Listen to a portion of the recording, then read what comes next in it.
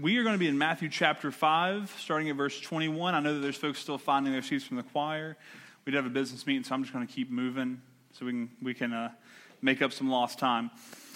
Before I get into our sermon, I want to let you know that today, in case you didn't know, is the Sanctity of Human Life Sunday. And what we're talking about, if you just glance down at the text this morning in Matthew chapter 5, 21 through 26, deals in some sense with this. And I think this is always interesting to me because one of the questions that comes up for so many folks whenever they find out for me, I do sequential through a book of the Bible teaching, and they say, well,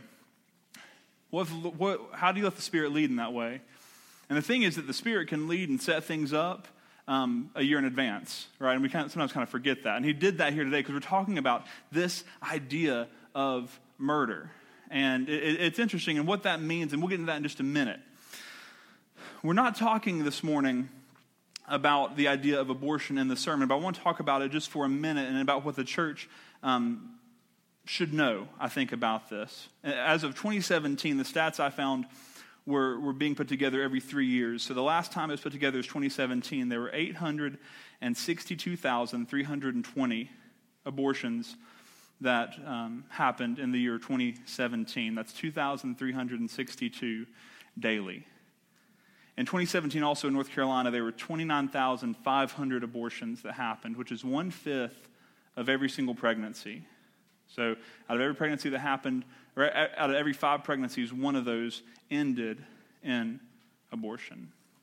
We're not going to go into this topic very deep this morning, but what I want to just remind us is to help us think about this. For me, I don't like to think about this sometimes. It's easy just to pretend like it's not even happening.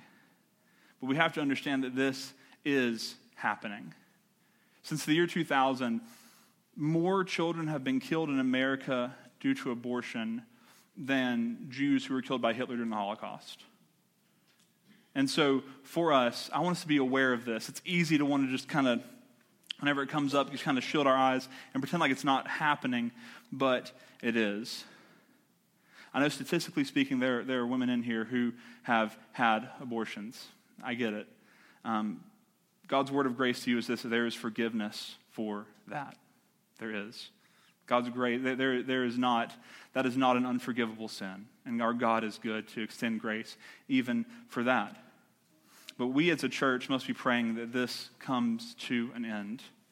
We have to pray for God's grace on our nation, and we have to especially pray for God's grace to help us understand what we have to do our part in bringing an end to abortion. What can we do to help alleviate some of these issues?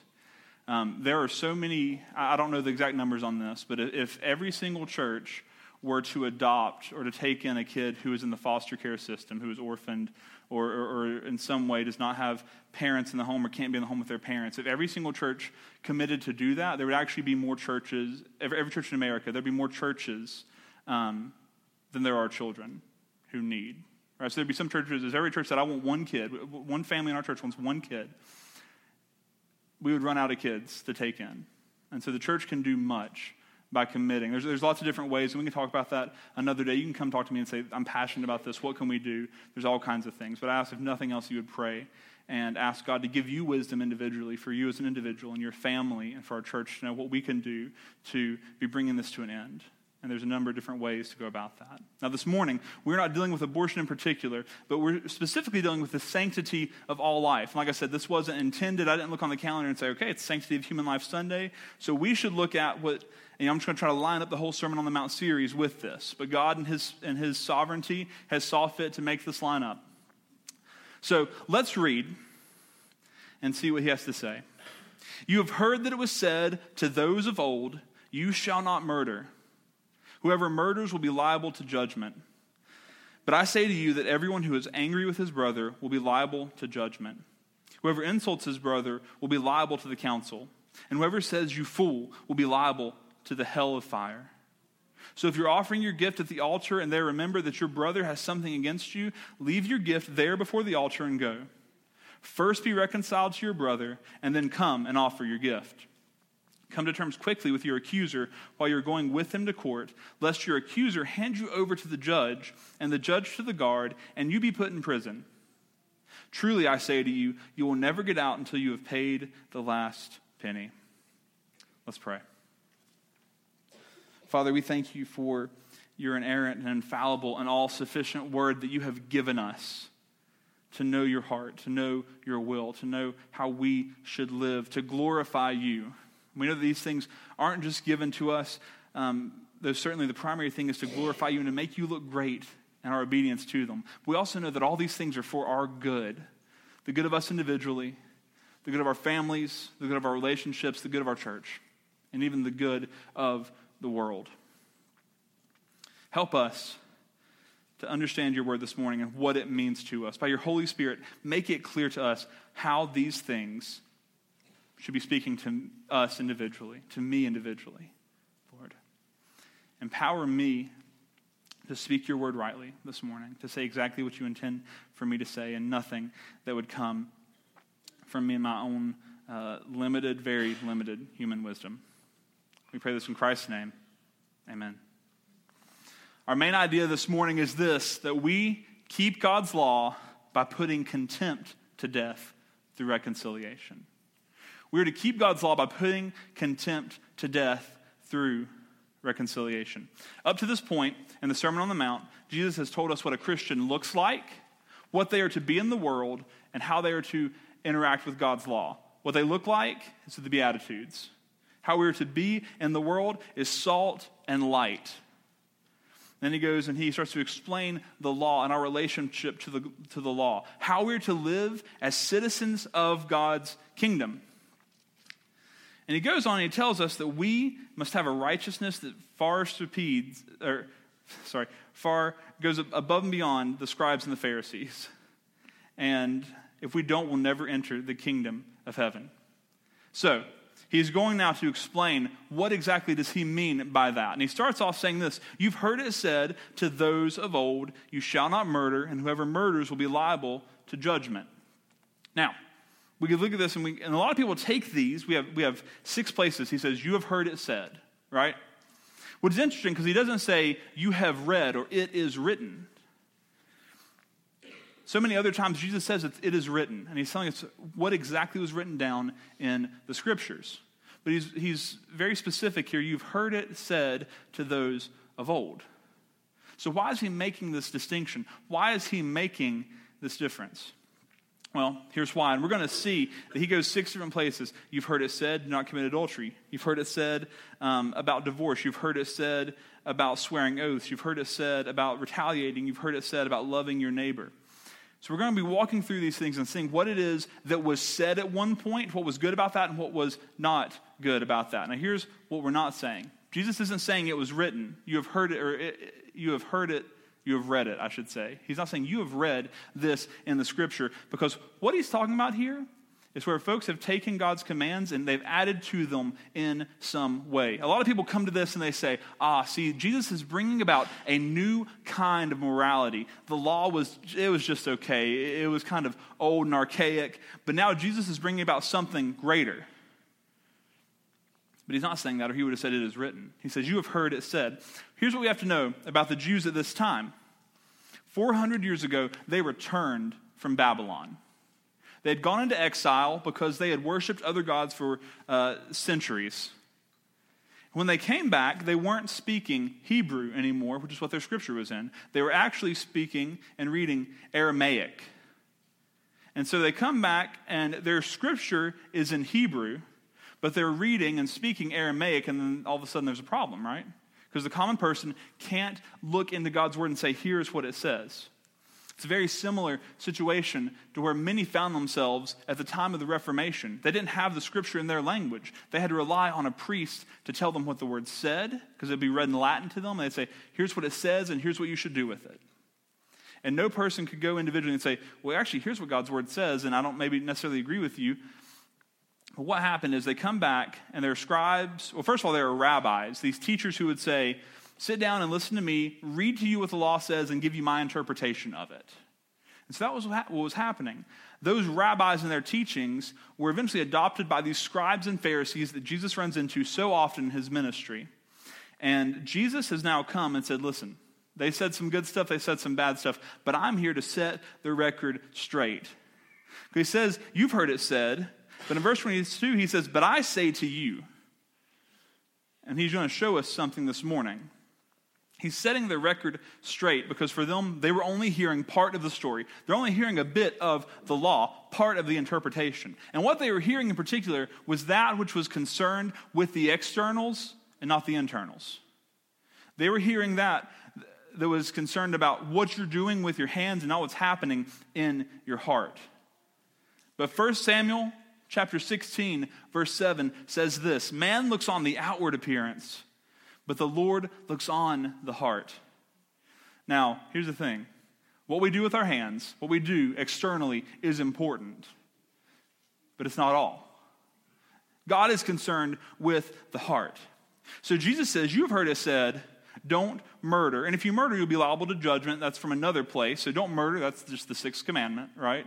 And you'll be liable to the judgment of those civil authorities in your community. That comes from another place in the first 5 books of the Bible, the Pentateuch, the Law of Moses. And so, what does that mean? He's right that it has been said, do not murder. Now, what is murder? This is where we get confused a lot. The King James in some places actually uses the word kill. And the word kill is okay, but for us, we usually, kill is just anything, right? You can, you step on an ant and you kill it, right? Did you murder that ant by stepping on it? Well, some people would say yes. Okay, sorry. So I just remember it's like 2020. Some people would say, yes, that ant, you did murder that ant. Killing to murder someone is with malicious intent, with premeditation. Not self-defense, not the just taking of a life in a just war or anything like that, but just for personal reasons with ill and premeditated intent, killing someone because you don't like them, because they did something you don't like. Murder. This is what he's speaking of here. You've heard it said, you shall not murder. And if you do, you're going to be liable to judgment. You're going to be liable to this legal system in the nation. But what they were not concerned about was God's final judgment. They're concerned with external sin and the consequences that come in the here and now. For so many of us, I fear that our biggest concern when it comes to our spirituality, our obeying of God's commands, us trying to do what is moral and right, is so often concerned not with the judgment seat of Christ one day, but with the consequences that come here and now, the social consequences of not coming to the church, the social consequences of sinning in this way or that, instead of the spiritual consequences. But Jesus goes deeper. He says, you've missed it. You're concerned about murdering and the judgment that happens externally in your community. But I say to you, don't feel contempt. Now you look and you say, I don't see the word contempt anywhere, and you're right. For me, I wanted to sum up the ideas here. So this is my summary to say, don't feel contempt in verse 22. Contempt is that feeling that a person or a thing is beneath consideration, or it's worthless, or they are worthless, or they are deserving scorn. Okay? So he says, don't feel contempt. And hopefully you see where I get that as we go through. The first thing he says is about anger. I say to you, everyone who is angry with his brother will be liable to judgment. Now that doesn't just mean a person who has the same mom and dad as you, right? But it's those people who, in this context where he's speaking right now at the beginning of his ministry, he is likely talking about fellow, like your neighbor and fellow Jews. A lot of times when we talk about brother in the Bible, we're talking about fellow Christians. But for our purposes, we're going to say anybody, okay? Let's talk about anybody. Don't feel anger towards anyone. And if you do feel angry with anyone, you are liable to judgment. So anger is just those strong feelings of dislike for someone's actions or just maybe just for who they are, right? He goes on to say also to not insult them. Whoever insults his brother will be liable to the council. Now this council is the Sanhedrin. So the judgment he talks about before is kind of that local court. The Sanhedrin are this group of 70 men who were kind of the ruling elders of their day. He says, if you go on to insult someone, the word actually there is raka, right? Don't go around calling people raka. Because the idea there is you idiot, empty-headed, a fool, right? Well, and fool's actually the next one. So idiot or empty-headed is the idea. Insulting someone, belittling them, talking bad about them. Finally, he goes on to say, whoever says you fool will be liable to the hell of fire. Now, for a lot of us, we think back to a place where Jesus calls people fools sometimes. So what's going on with that, right? The idea here, in particular, is actually the word moros, where we get the word moron. Okay? So there's your Greek, a little bit of Greek for the day. Moros, meaning where we get moron. Calling someone this was essentially at their time calling them someone who is unregenerate and unsaved and consigning that person to hell, according to one scholar. This is the idea of looking at someone and saying, you're not just foolish mentally, but spiritually. It's really saying you have no worth of any kind. And each of these are liable to judgment. We see increasing in severity. Judgment to those local folks, judges. Judgment to this, essentially the Supreme Court of their day. Judgment of hell. So, Jesus says, you've heard it said, don't murder, but I say to you, don't even be angry or insult or call someone a fool. In other words, don't feel contempt for anyone. And he's going to explain why. Because for us, that is the same. He is concerned. We're going to get to that in a minute. Let's keep moving, and we're going to tie this all together. So, you've heard it said, don't murder, but I say to you, don't feel contempt. And now we're going to see in verses 23 and 24 his call to, first of all, be reconciled to one another instead. So when Jesus says, don't do this, but instead, he says, do this. I'm going to tell you, I'm skipping ahead a little bit here, but I want you to understand that the concern here is that the rabbis, the scribes, the Pharisees, their only concern was with the negative aspect of the law. Don't do this. But Jesus, and they had forgotten somewhere along the way that whenever he says don't do this, there's also a positive aspect to the law. To not murder someone doesn't just mean to not pull out a gun and shoot them. It also means the positive things. Instead, do this. Show the kind of love towards them that would keep you from ever getting to that point of wanting to actually murder them. So he says here some of the positive things. We need to be, first of all, don't murder, don't feel contempt, but instead be reconciled. That is the message that he has here. You think you're a keeper of the law because you've never shot someone, because you've never stabbed someone, because you've never, whatever way you could kill them? You're not a keeper of the law just because you've never killed someone. He says the sixth commandment is broken by merely feeling the kind of anger and contempt for someone that might one day lead to that. And his call to you, Christian, is to be reconciled to that person before God and before man.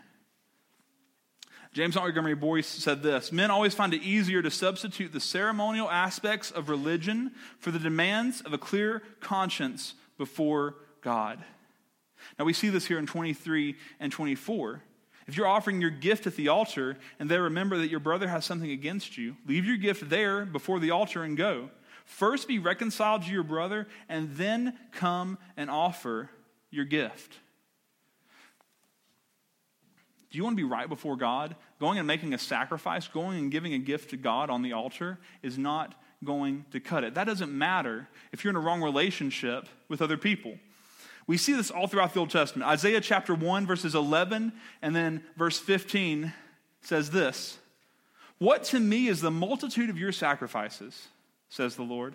I have had enough of burnt offerings of rams and the fat of well-fed beasts. I do not delight in the blood of bulls or of lambs or of goats. When you spread out your hands, I will hide my eyes from you." And that is spreading your hands out in worship. "Even though you make many prayers, I will not listen. Your hands are full of blood." Not necessarily physical blood, but the blood that comes from the kind of anger that would lead one day to the breaking of the sixth commandment through actually murdering someone. 1 Samuel 15:22 says this: "Has the Lord as great delight in burnt offerings and sacrifices as in obeying the voice of the Lord? Behold, to obey is better than sacrifice, and to listen than the fat of rams." We are called to be reconciled before God with other people. whenever we come into worship, for us, what you're doing right now is essentially the equivalent of what he is describing here. To come in, to offer your worship to God. And he says that I am so concerned with the state of your heart that for you to come in and sing songs as loud as you can and give money and put it in the offering plate and to take really good notes during the sermon, which I know a lot of you do, right?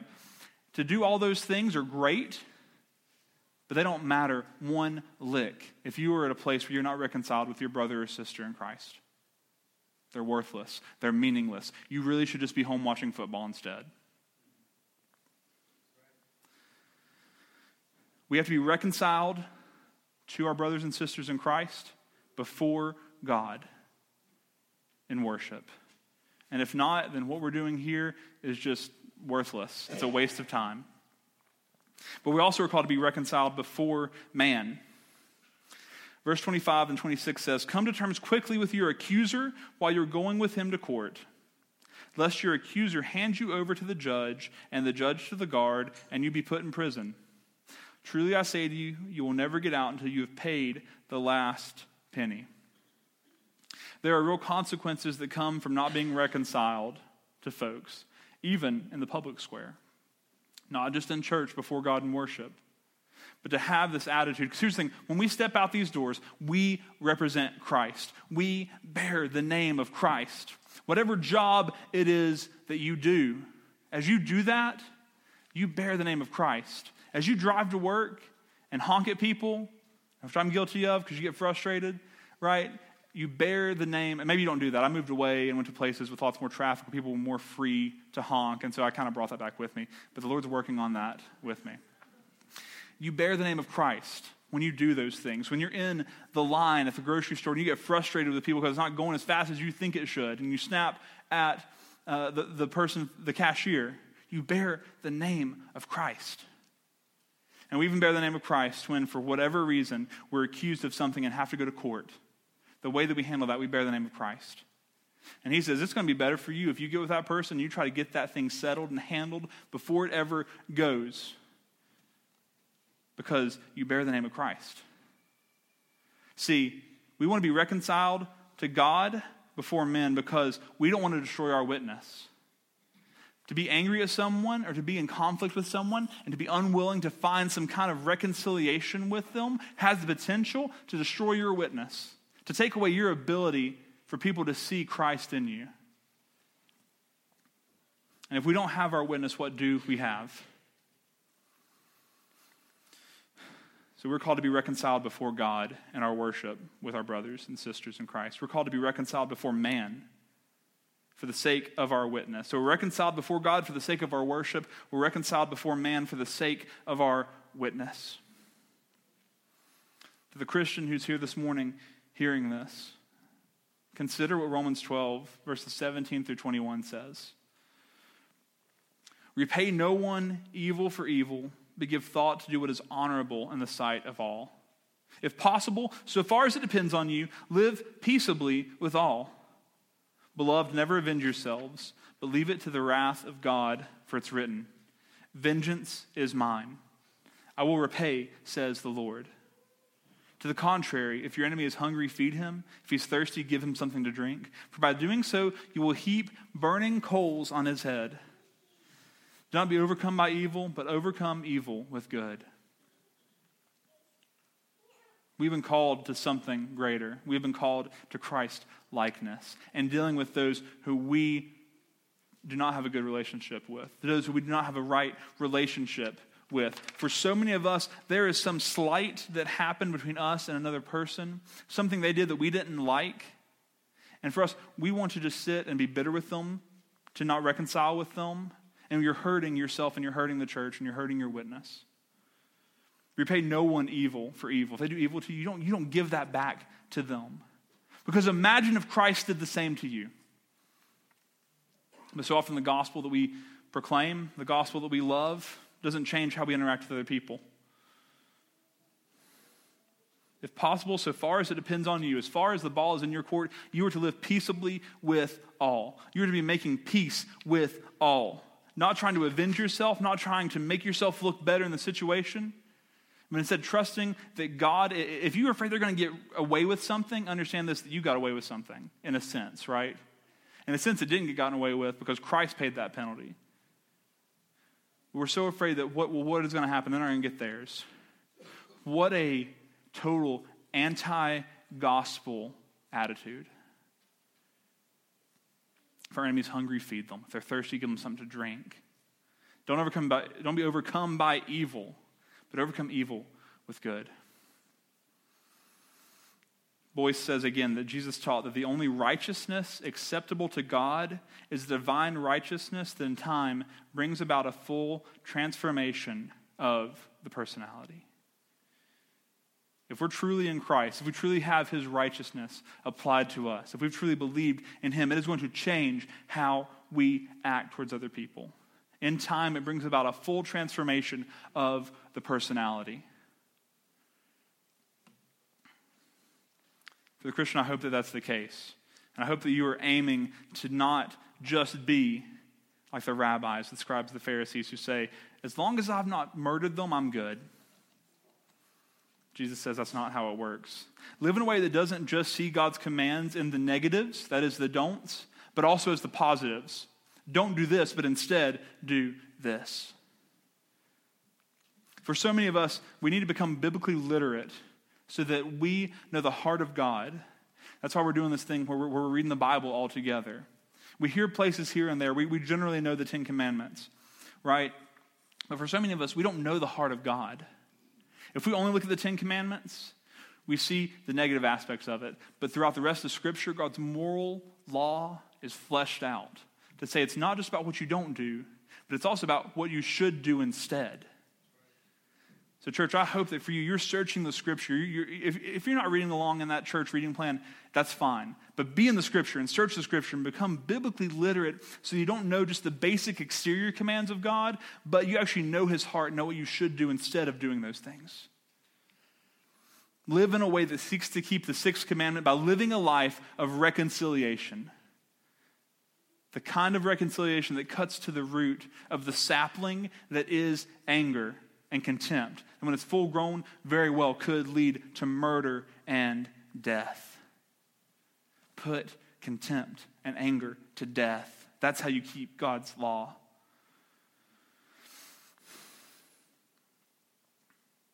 This is the beauty of God's law that's so often lost when we simply declare, yeah, that Old Testament stuff is over with. Yeah, the Ten Commandments are fine, they were good, but they're gone now. There's a beauty to them because they're not just don't do, but they are instead do this. But are you as concerned with assassinating someone's character to other people as you are with the thought of killing them in cold blood? Because so often we're willing to assassinate the character of someone. We're willing to go and run them down in the way that we talk about them. Killing their character assassination, is still breaking the sixth commandment. And are you as concerned with the fact that you're killing your witness as you are with killing them in the minds of some people? Some of the questions we have to ask ourselves is this. You say, well, what do we do? Ask yourselves these questions, I hope. Do I hold any grudges or anger or bitterness or hostility towards someone, somewhere, in some way? If we're honest, more often than not, the answer is going to be yes, because you're a human. You're not in the glorified body yet. We're not with Christ in eternity. So the answer is probably going to be yes, okay? The other question is this: am I responsible for any grudges or anger or bitterness or hostility that someone has against me? That's the interesting thing, because first of all, he starts off in the first half of this talking about the fact of you being angry and insulting and cursing your brother. But then he goes on in 23 and 24 and 25 and 26, both those accounts, he talks about if your brother has something against you.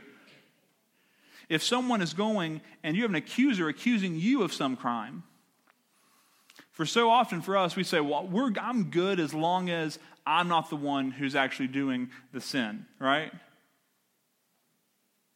Or if I'm not the one who is doing the accusing, if I'm not the one who is angry at someone.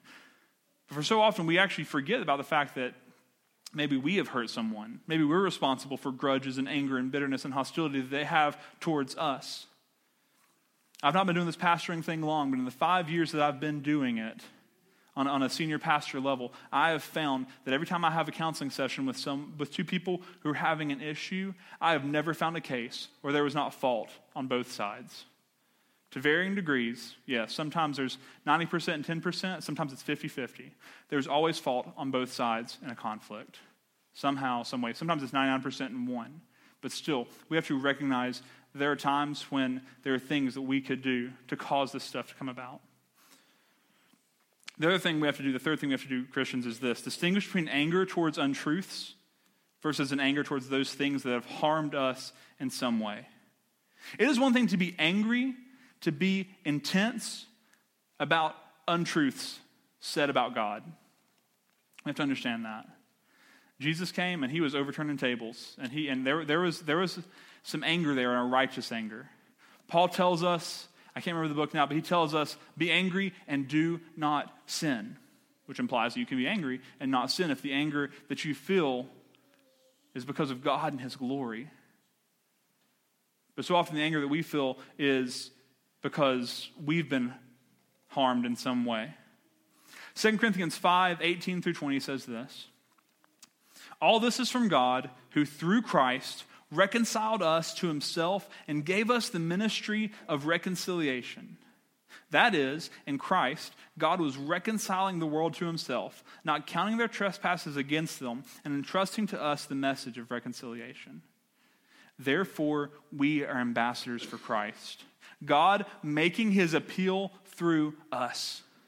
We implore you on behalf of Christ, be reconciled to God. Church, understand this. We are called to be folks who reconcile because God has reconciled with you. This is at the heart of all the understanding of conflict in the Bible. Is that God could have looked at you and said, they are just the worst, right? And he'd be right, amen? I'm just the worst a lot of days, right? Right, honey? Just the worst. He could have looked at you and he said, they are just what is their problem? What is their deal? You know what? I'm done with them. Forget them. And he could have done that. And would he have been absolutely justified to have done that? To every single one of us, yes, 1,000 times, yes. But he didn't. He chose to not count their trespasses against them. He didn't count your trespasses and sins against you. But instead, he has reconciled you to himself. He has taken you being at enmity with him, and he has brought you and him back together through the cross. And now what he has given you is the same ministry of reconciliation. To be willing, wherever you see a breakdown in a relationship between you and another person, to do whatever is within your power to be reconciled to them. And I guarantee you that it will never look like going to a cross, at least not physically. It will feel like that some days. It is you actually taking up your cross in the spiritual sense and denying yourself and following Jesus. But I guarantee you that it will never look like Jesus getting up on the cross and taking on the sins of the whole world. We're called to reconcile because God has reconciled you. Now finally, to the person who's in here and who's not a follower of Jesus yet. You've never trusted in him to be your Savior. I want you to understand something. 1 Samuel 16:7, we're going there again, says this: man looks on the outward appearance, but the Lord looks on the heart. Maybe for you, you feel like, okay, I've come to church, so I'm working on stuff, right? That's good. I'm glad you're here. Really am. It doesn't save you. Throwing money in the plate as it comes by doesn't save you. Getting into a Sunday school class doesn't save you. Helping an old lady across the street sometime this week won't save you. Whatever it is, those outward things, those are fine. Those are great. Those are good. But God looks at the heart, and he understands that your heart is all about you. And reconciliation is absolutely needed. You have to understand, though, before that reconciliation can ever happen, just who you are. And who you are is someone who is a sinner in need of a Savior. I'm going to tell a story of a guy named Tugun Crowley. We'll go with Crowley. In May of 1931, New York City witnessed the capture of one of the most dangerous criminals the city had ever seen up to that time. They called him Tugun Crowley. He had shown himself to be the kind of man who would kill at the drop of a hat, And so sometime before his capture, he'd been parked at the side of the road when a policeman came up to him and asked to see his license. Without saying a word, he draws his gun and he cut the policeman down. And then as that officer lay dying, he actually jumped out of his own car, took the policeman's revolver, and fired another bullet into his body. So the question is this. This guy probably understands that he's a pretty bad sinner, right? He's someone who's just reprehensible in the eyes of society. You would think, right? Well, we know what he thought, because whenever he was finally captured in his girlfriend's apartment at the end of an hour-long gun battle involving hundreds of police, there's a blood-stained note that was discovered that had been written by him during the battle. And it said, "Under my coat is a weary heart, but a kind one. One that would do nobody any harm." Later, he was sentenced to the electric chair. When he arrived on death row at Sing Sing, he didn't say, "This is what I get. I deserve this." But instead, he says, "This is what I get for defending myself." And that man did not blame himself for any single thing that he did. We have to be careful, because this is the natural state of man. To look at ourselves, and in spite of the fact that God's word works, as like we talked last week, God's law is a mirror that shows us exactly who we are. And here it is, and it's a good mirror, right? It's a mirror with bright lights on it showing us who we are. We want to look at that mirror and say, "Well, I'm not a murderer, so I'm good." God says, "Yeah, you've never killed someone with your hands, but you've killed them with your heart, through your anger, through your insults, through your assassination of their character. You have killed them." For some of us, we say, "I'm not that bad of a person." But he lets us know we are. We have to have a righteousness that exceeds the scribes and the Pharisees. They had all these added laws, but they didn't even achieve the basic righteousness of God, because they didn't understand that with the negative command of don't murder came the positive command of reconcile with people. They didn't need to obey those commands just negatively, but positively. There are so many of us who can keep ourselves from murder and adultery, as we'll talk about next week or in a few weeks, the next time we come back to the Sermon on the Mount. But only someone who's empowered by the Spirit of God can begin to be in a constant state of reconciliation. God calls for a law that is higher than what the scribes and Pharisees could ever put together. And only he provides the means of you achieving it. You can't do it on your own in your power. He has to do it after he has given you his righteousness, his positional righteousness, and he gives you his Spirit to be able to live out his commands imperfectly, but beginning to do it. And we have to understand God is concerned with our actions. He is. He is concerned with our actions. But he's not merely concerned with our actions. He is concerned with my heart and your heart. We have to understand that actions without heart is meaningless, and heart without actions is a lie. Would you be reconciled to God? And if you are reconciled to God, would you reconcile to others in light of the great reconciliation that he has provided for you? Let's pray. Lord, as we just take the next 5 more sermons after this and peer into the Sermon on the Mount and see what Jesus says to us, help us to understand that it's good to try to follow your law, to understand the negative commands. Don't do this, don't do this, don't do this. But help us also to remember there's positive commands that come with it. Instead, do this. And may we understand, for us, that just because we've never unjustly taken someone's life doesn't mean that we've never broken that 6th commandment. May that be something that for the unbeliever who's here this morning, the one who hasn't followed Jesus yet, would pierce their heart and cause them to see that the only way they can be made right with God is through Christ and the cross. And for the Christian who's here this morning, would this truth pierce our heart to understand that we have a lot of work to do and a long way to go. We will never achieve perfection on this side of eternity. But by God's Spirit, we can be becoming more like Christ every day. Lord, would you give our church and the people who make up this church hearts that want to fulfill your 6th commandment, not just by not murdering people, but by reconciling.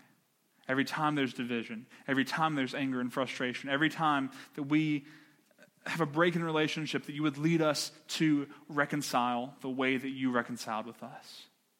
Lord, may your gospel inform the way that we do every single thing we do.